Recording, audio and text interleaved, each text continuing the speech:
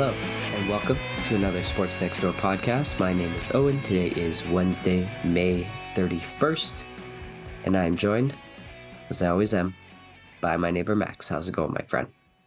Doing pretty well, considering we're in the first melting portion of our humid Eastern Canadian summers. So against my better judgment, having a strong beer for the podcast because it's the coldest thing currently in my apartment. And still early enough removed from the gray and cold seasons that still grateful for the sun and the heat for now. Yeah, I don't know what it's like there, but we haven't gotten the humidity so much so in Toronto. It is supposed to jump back down to 14 degrees tonight, so it would be hot days and nice sleeps. Let me tell you what it's going to be tonight at the coldest. It's been like in the mid-low 30s today, currently 31, and we're dropping down to a brisk, chilly 17 at 4 a.m. Oh, Yeah. yep. And there's no reprieve during the summer days just with that humidity, although I know folks in Florida and Arizona will tell us to suck it up. So I gotta say we'll enjoy for now. It is nice being outside. It is nice having shorts. It is nice going out in the morning and just being comfortable. Haven't had that in quite a while. So welcome back, summer. You know where they love the heat? In the city of Miami. Our last podcast, we said they were probably going to face the Nuggets in the finals, and they make it so after dropping 3 straight, after going up 3-0. But the streak remains 0 and 151. Our teams who have lost the first 3 games of an NBA playoff series. I will pat myself on the back. I said last pod that the Boston Celtics are going to have to win a fourth quarter to win this series. And the only fourth quarter they won all series was a garbage time one in the Game 4 blowout win. But Game 6, which was close, Miami almost got it. Boston saved by the grace of Derek White. And Game 7, I have plenty to say on it, but the bottom line is the Celtics had a chance at the start of the fourth quarter to still win this game, win this series, get another chance at the finals and make history. And they blew it in less than 2 minutes, I'd say, and could not get back into it. And that was kind of a microcosm of how the whole game went.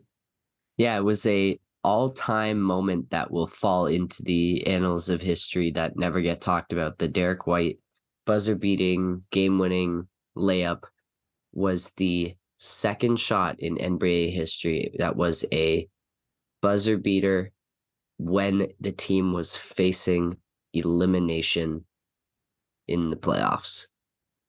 And the only other person to do it was Michael Jordan's The Shot. So a spectacular moment that he followed up with a fantastic performance. Derek White played really well, starting from Game 4 onwards, really hung in there against Jimmy Butler on the defensive end after they were hunting him in the first 3 games and made a ton of his open shots. But in Game 7, the pressure dials up, and the Heat, who win in all of the margins, were able to just build a lead on the Boston Celtics, not winning in the margins and missing open shots. And that, I mean, it's a make or miss league. It's a cliche thing to say, but you got to knock down the open shots. Those are less likely to go in a game of this magnitude. And so the Heat were able to win in different ways. And you mentioned it here, Caleb Martin was spectacular and seemingly came out of nowhere in this playoff run, right? A bench player for most of the season. He's never really found a home and has just indoctrinated himself into this Miami Heat culture and has turned himself into potentially the best player in this series, which is astonishing and shocking to say that when there's Jimmy Butler, Jason Tatum, and Jaylen Brown, who's in line for a big payday after being all second NBA team and not having the series that him or the organization would have wanted going into these contract talks coming up in the offseason. But yeah, Caleb Martin He did get a couple votes for Eastern Conference Finals MVP, deservedly so. And yeah, I'm just fascinated to see if this opens up his career as a improved player, like a Jeremy Grant type, who wanted to get a bigger role on another team and stepped in and improved his production on a less successful team, or if he's going to stick in Miami and this is more of a flash in the pan. I guess we'll get a greater sense of it in the next round here in the NBA Finals against the Denver Nuggets. Yeah, he certainly got my half of the Sports Next Door vote for Eastern Conference MVP Finals. Um, yeah, like you said earlier, the Heat hit a lot more open shots, and I don't think Caleb Martin missed an open shot this game, which is impressive enough if you're just a spot up shooter, a guy who sits in his spot and catches and shoots the open three. But he was creating his own shot all night, and he was fantastic at attacking the open space, using fakes, taking advantage of a Celtics defense that was often bumbling in transition. And every time he set himself up for that open look, it just went down. Like, that was a superstar level performance by him on just ridiculous efficiency. And yeah, it was partly the Celtics missing open look threes. Like, I think they did hit them at below the amount you'd expect. But that was also shot selection. Like, I think Shaq said on the after game panel, if we miss 10 straight threes in the first quarter, I'm saying to my teammates, like, next guy who takes a three, I'm going to punch you in the face.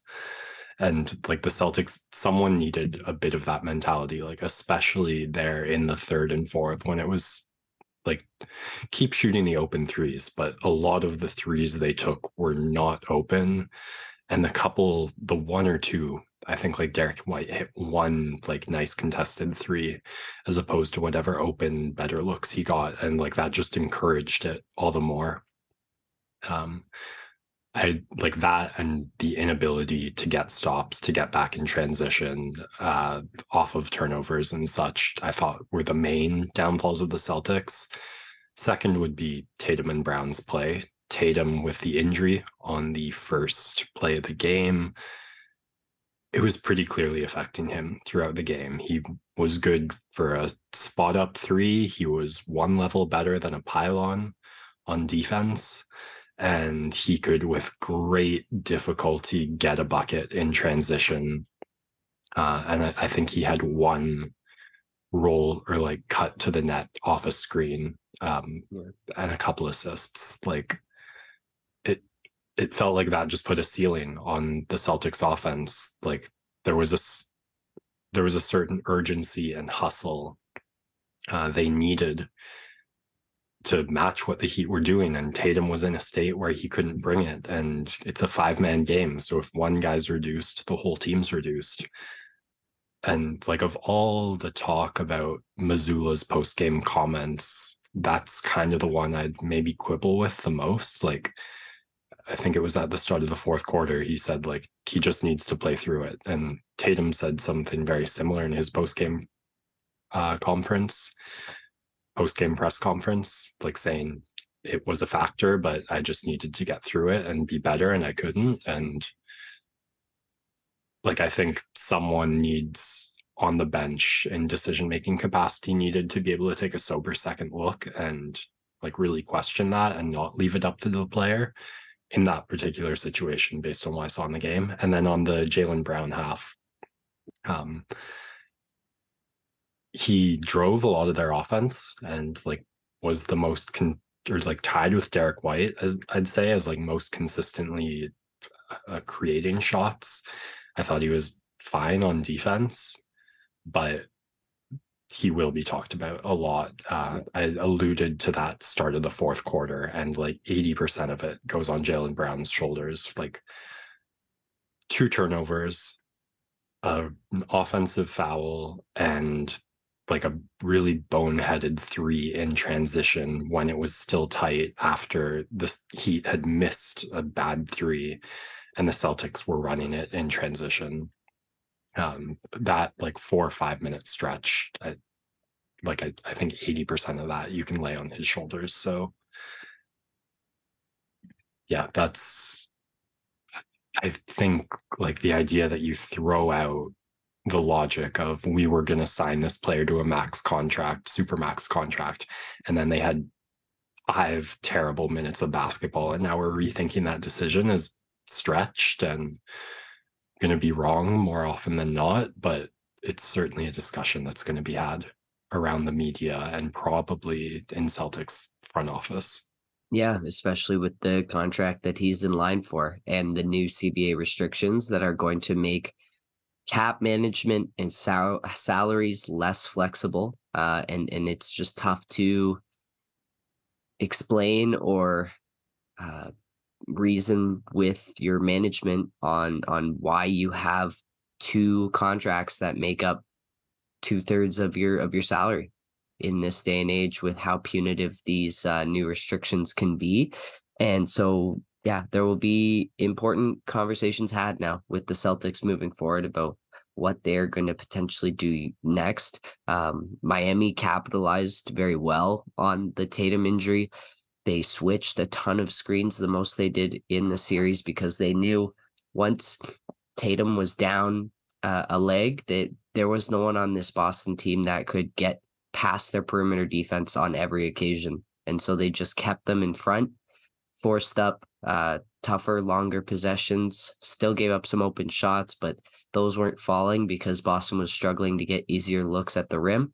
It was devious. Like the Heat would just constantly force the Celtics to make one more pass, Yeah. just knowing that like as long as the ball didn't end up in the paint and ended up on the 3-point line, like you're playing mind games with them at that point, and they missed a lot more of them than they made.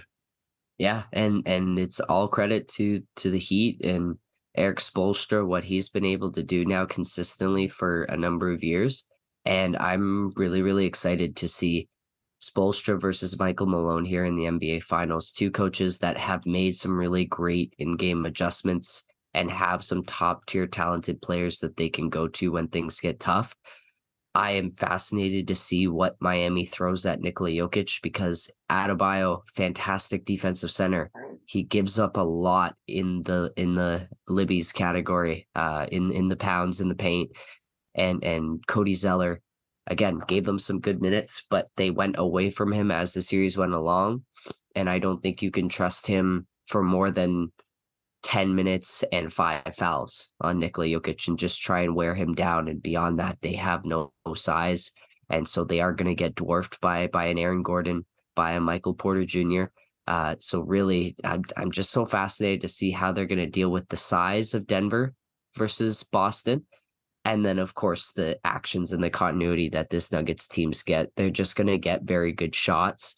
And Miami's still going to be in scramble mode starting tomorrow night when the finals kick off.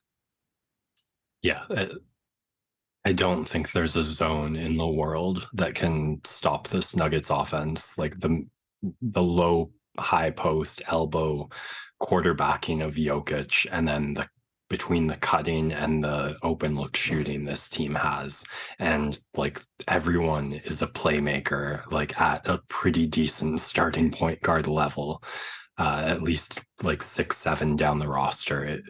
So it really becomes about one-on-one defense, winning your man-on-man matchups, and slowing the Nuggets down as much as you can. And as you said, like when you look at how no one in the league matches up against Jokic, but the Heat don't come particularly close. And I think point guard defense is something they really struggled with against the Knicks and Brunson.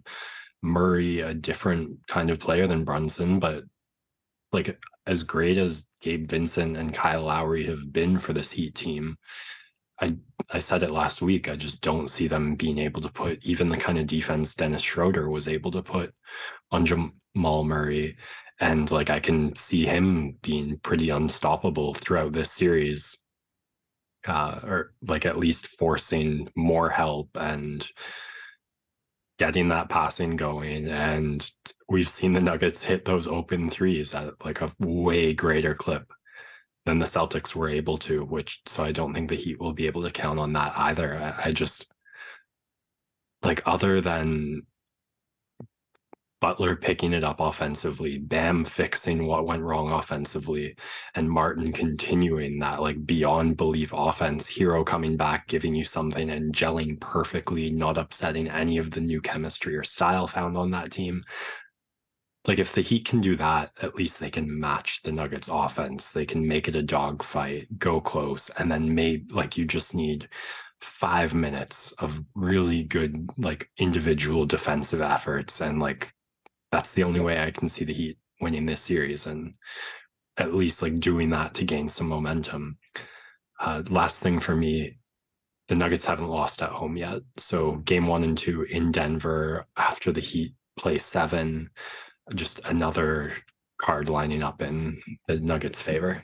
Yeah, we're gonna see the rest versus rust in full effect on Thursday night. And I just want to give some love to Miami, even though I am going to pick Denver in this series, um, in 5 games. I think Miami, the key for them to stay in this series and put some pressure on Denver is going to be the pressure they apply on the rim. Right, Jimmy Butler is really great at getting free throws and attacking the paint, and what Denver doesn't have that the Celtics did have is a rim protector who Mm-hmm. lives above the rim, right? With Robert Williams. Jokic can play average level defense, but he's not an eraser in the way that some of these other players are. And Aaron Gordon, KCP, Bruce Brown, Michael Porter Jr. have all done admirable work on the defensive end, but they haven't had to face a guy like Jimmy Butler. It's been more of a power presence They from had to from face LeBron. LeBron James. Yeah, it's been more of a power presence They from had to face LeBron Kevin Durant. Like and Devin they've Booker. faced Yeah. some pretty fucking good I, scorers so far. yeah, I think Jimmy Butler though brings a different type of attack from those Mhm. guys where he is less brute force and more of I don't want to use the word dirty, but like grit force, Yeah, where he's he's going scrappy. to yeah, Like he's if gonna Patrick Beverly was an offensive god, it would look very similar to Jimmy Butler's game. Yeah, like Jimmy takes these kind of fall away shots, which you could compare to Kevin Durant and Devin Booker, but what he mixes in with it is the footwork around the rim. He's gonna grab your arm as he's driving down the lane. He's gonna snap his head back and draw calls and just frustrate defenses in different ways, and he's gonna talk the whole time and tell you what you're doing wrong. So I'm fascinated to see how they're going to handle that matchup without an eraser on the defensive end. And then the other piece of it is Caleb Martin, right? If he arrives in the same way they did in the Eastern Conference Finals, do they have that secondary wing defender and perimeter defense to handle him? And then Bam Adebayo. The Heat have been trying to get him going in some of these series. This is a matchup that if he can get the ball around the elbow or around the extended side there in the post, I think if he faces up, he can blow by Jokic at times. So it is going to be interesting to see how much they run Bam at Jokic, because there's that balance of, oh, we want to tire Jokic out on the defensive end. But then if Bam's working on offense, then you might tire him out on the defensive end, handling Jokic. So that back and forth is going to be really, really fascinating to see how both teams manage that. All right, that's kicking off tomorrow, so that'll be the evening that this airs. Looking forward to that. Any more basketball stuff? Yeah, just wanted to shout out 2 Toronto Raptors coaches are on the move. It is going to be a very different looking coaching staff and system, I think, for the Raptors next season. And we're going to see some familiar faces on the schedule quite frequently. I think they'll play Yeah. Milwaukee and Philadelphia a total of 7 times throughout the season next year. And so Adrian Griffin headed to the Milwaukee Bucks as their next head coach. Kind of a shocking surprise. I really thought it was going to be Nick Nurse, but Mhm. that's because Nick Nurse is headed to the Philadelphia 76ers. And so it's just another successful candidate that has come out of this Toronto Raptors coaching tree now that has spread farther and wider than some circles would care to admit, right? We've got Chris Finch in Minnesota and Dwayne Casey, of course, in Detroit, and a couple of others that I just can't rattle off the top of my head. But we're going to see what sort of impact they're going to have in a different system. It's two guys that you better believe are micromanagers and gonna have to have a high degree of interpersonal skills as well to manage a Giannis and manage an Embiid, but they might be exactly what the doctor ordered for two teams that weren't able to get over the hump this year and have two all-world talents that seem to be pretty rigid in their style of play when things come down to it and don't have that flexibility of a team like a Miami or Boston or Denver that we saw this season, at least in the playoffs. That would also be such a fun playoff series. Oh, yes. Cannot wait. Cannot wait. But first we got to enjoy this year's finals. All right. I'm excited to get to the French Opens, but like take your time here with hockey. Yeah, well, speaking about Toronto hirings, this time we have a new management staff coming into the Toronto market for the first time in a while. Like you think about it, there's been some stability in Toronto across all of their teams, right? With Kyle Dubas being there for 5 years and then 2 years before that as the AGM, with Masai Ujiri now has been here since I think 2013. And then Ross Atkins and that staff in the Blue Jays have now been around, I think, since 2017 or 2018. So all of them significant long-term duration management teams with plans and visions that they've executed over the last while, and it's just going to be something new here in Toronto with Brad Treliving officially announced as the general manager of the Toronto Maple Leafs stepping in. It seems to me like Keefe is actually going to stick around based on what has been said. And Max, I had it pulled up here on Twitter. I just wanted to run you through a couple of key transactions in the history of Brad Treliving. He traded Dougie Hamilton he traded for Dougie Hamilton in exchange for a first, a second, and a second back in 2015 with the Boston Bruins. He traded for Mike Smith in 2017 for Chad Johnson, Brandon Hickey, and a third-round pick. He also traded for Elias Lindholm and Noah Hannafin from Carolina in exchange for Michael Ferland, Dougie Hamilton, and the signing rights to Adam Fox. That one seems tough. Bittersweet. He traded for Milan Lucic at 12.5% retained for 4 years and an Edmonton third round pick in exchange for James Neal, which he won definitively. Other notable transactions here as I flick through, traded for Nikita Zadorov for a third round pick with Chicago in 2021. He acquired Dan Vladar for a 21 third round pick to Boston in 2021. And then his one of his other bigger deals acquired Tyler Toffoli from Montreal in exchange for Tyler Pitlick, Emil Heineman, a first and a fifth round pick, which I think was a steal of a deal. And then, of course, the largest trade of them all, trading for Huberdeau and Mackenzie Weegar and a first round pick and Cole Schwint from Florida in exchange for Matthew Tkachuk and a Calgary fourth round pick, which, as we take a look at the NHL finals here, Stanley Cup playoff finals, looks like he lost that one.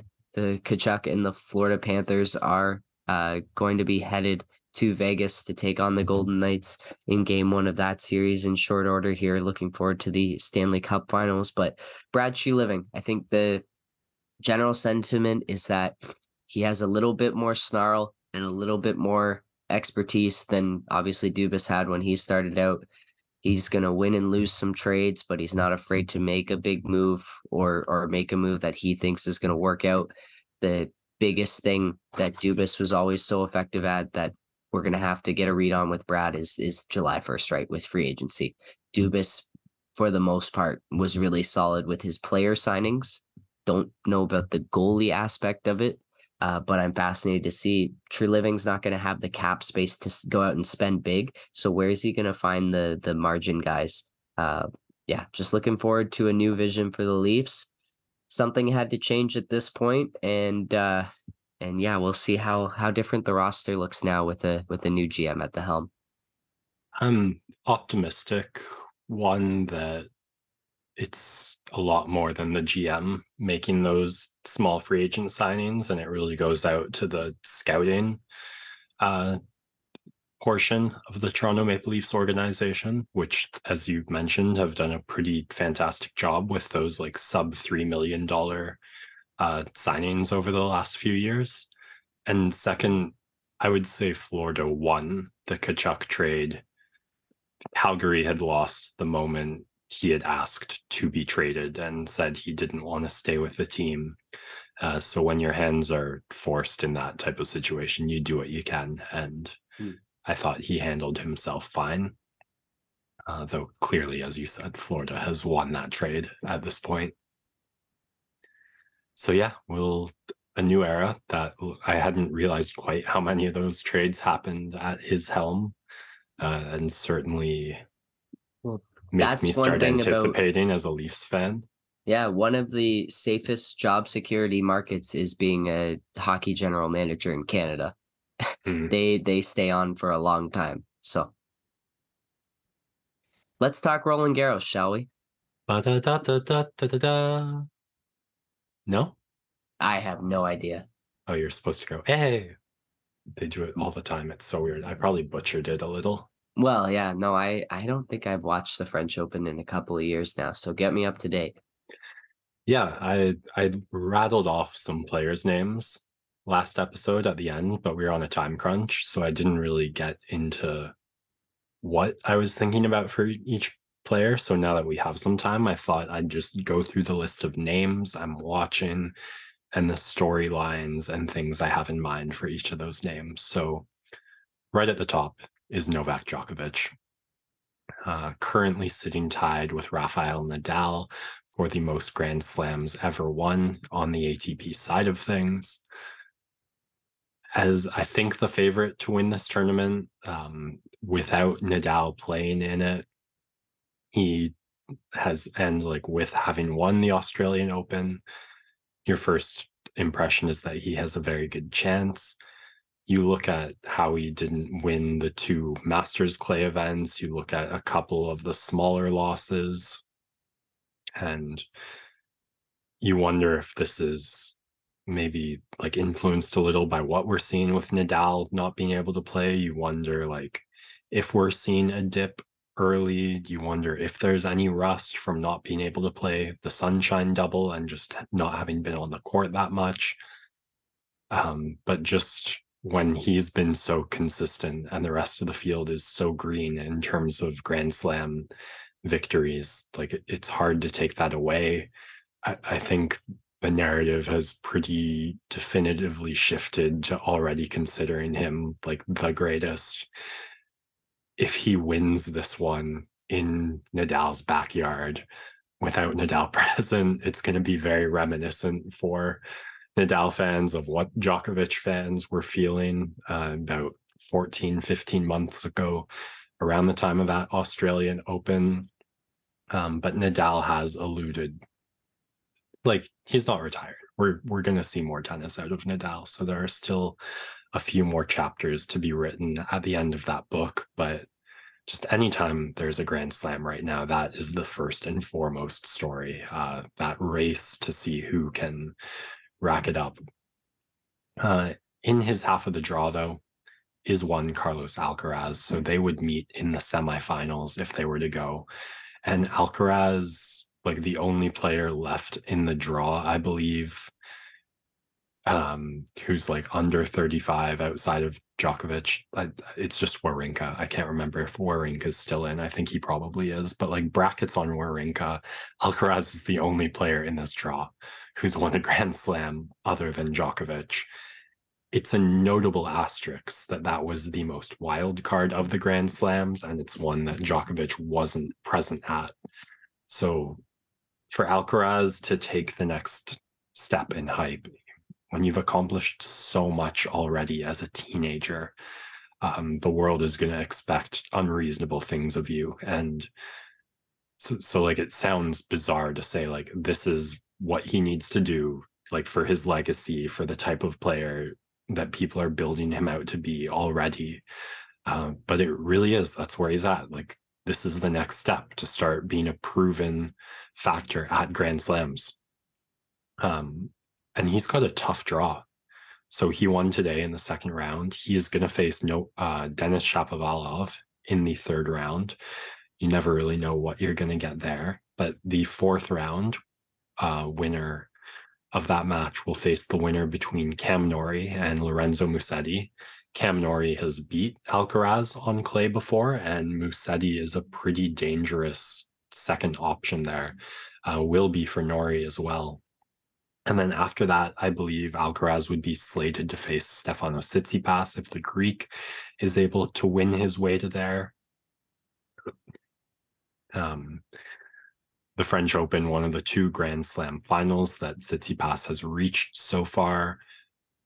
And like, just to touch on him briefly, it's been a bit of a rough start. He picked it up, I think, at his first semifinal to a Masters 1000 event in Rome this year. You make a deep run here, and like all of that's forgotten. You make it out of your half, and you're probably the favorite to win the final. So a lot to step up to for Tsitsipas. The other big name in the first half of the draw, Andrei Rublev. We talked about him like getting over the hump of winning his first Masters 1000 event earlier this year. Now the bigger, more looming curse for him, 0-7 in Grand Slam quarterfinals. It was like maybe the most heart-wrenching moment for me, like of the tennis media last year, watching him cry when he realized he was going to lose in the quarterfinals at the US Open last year. And if he makes it to the quarterfinals this year, it's slated to be Djokovic right now. So that will be a tough eighth try, likely for Rublev if both players make it there. One more note on Djokovic, just in the second round today, he was beyond fantastic. Like his opponent came out and played what the announcers were calling some of the best tennis of his career. He had like 11 unforced errors in a game set that went to tiebreak. He was precise, he was brutal, he was like brilliant with these backhand slices that had a low trajectory, crazy amounts of spin and depth and power. After getting broken early, he just made it inevitable that he was going to break back. And Djokovic still held on, came out and like punched him in the nose in the tiebreak and was able to take it. And you saw that he just like stole the soul a little because he bageled him in the next set and was able to get through the third with a bit of difficulty, but never letting it get too close, going up a double break and giving himself some margin for error. So I talked at the start about Djokovic not having as much experience and there maybe being a bit of a rust factor this year at the French, but when you can play matches like that, which are sub 3 hours and against a very, very high level of tennis, and you get a rest day, that's kind of best of both worlds right now. So it's in that sense like a terrifying benefit of being the kind of player who brings out the best of your opponents, if you can use that as a whetstone for yourself.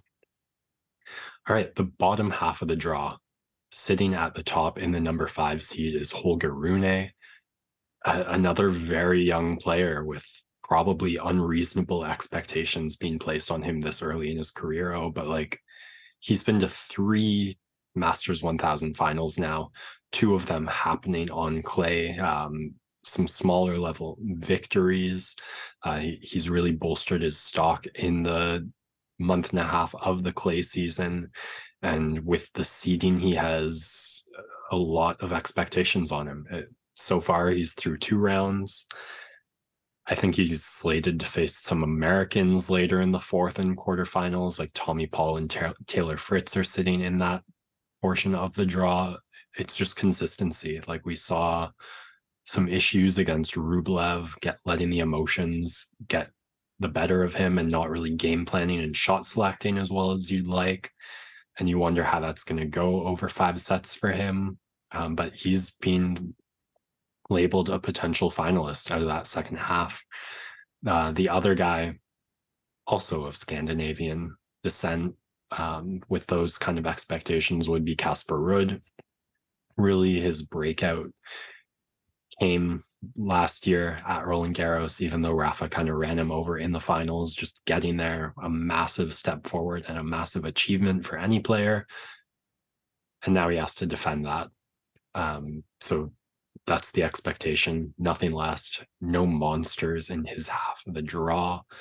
It's been a bit of a topsy-turvy season for him so far. Less success than you'd like to see at the Clay Masters. So we'll see what he can do in the biggest tournament. Zverev also sitting in this half of the draw. He played some of the best tennis of his career against Alcaraz in the quarterfinals and against Rafa before he got injured in the semifinals. He's been slowly rehabbing back, still isn't having the success he had prior to that injury. So you wonder what being on these grounds where it originally happened will mean for him and his level of play. Last note, Daniel Medvedev, number 2 seed in the tournament, and for my money, the best player in the world so far in 2023, loses his first round matchup, second round match. No, I'm pretty sure. Yeah, it was the first round against Sebosh, the Brazilian. A really inspired effort from his opponent. Just that phenomena of players really stepping up against the best players in the world. Other than the double faults, which were like really bad and like 15 over 5 sets or something, I thought Medvedev played fine. His opponent just played better. So we have to put off the Clay Vedev narrative for another year. But now this guy has stolen the number 2 seed draw and gets a fairly easy time of it. He hasn't played yet.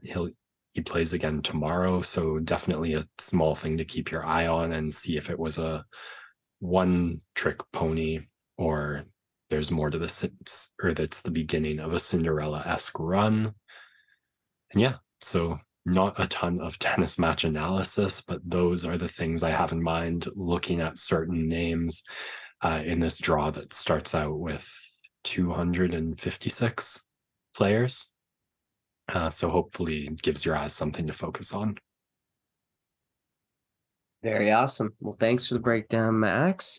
I'm going to have to tune into a couple of matches. I think I saw they were playing it at the office. So when I am there tomorrow, I'm sure I'll get a couple of quick looks over as we work out throughout the day. And I think that's going to cap it for this podcast. I don't have anything remaining here, just that I hope the arrival of the summer weather isn't too much for folks and that everyone is enjoying themselves.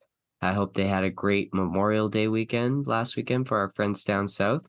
And as we get here into the Stanley Cup and NBA finals, it's sure to be an awesome next 2 weeks. And then we're really into the dog days of summer, which I cannot wait for. And Max, I'm looking forward to seeing you again next week as well. Yes, absolutely. Yeah, peak sports going on right now. Cannot wait for it. Thank you everyone for listening. Sports Next Door signing out. You get to the station, there's this crazy sound. Hey man, this ain't no fishing town. Yeah, they're fishing, that ain't all. They're all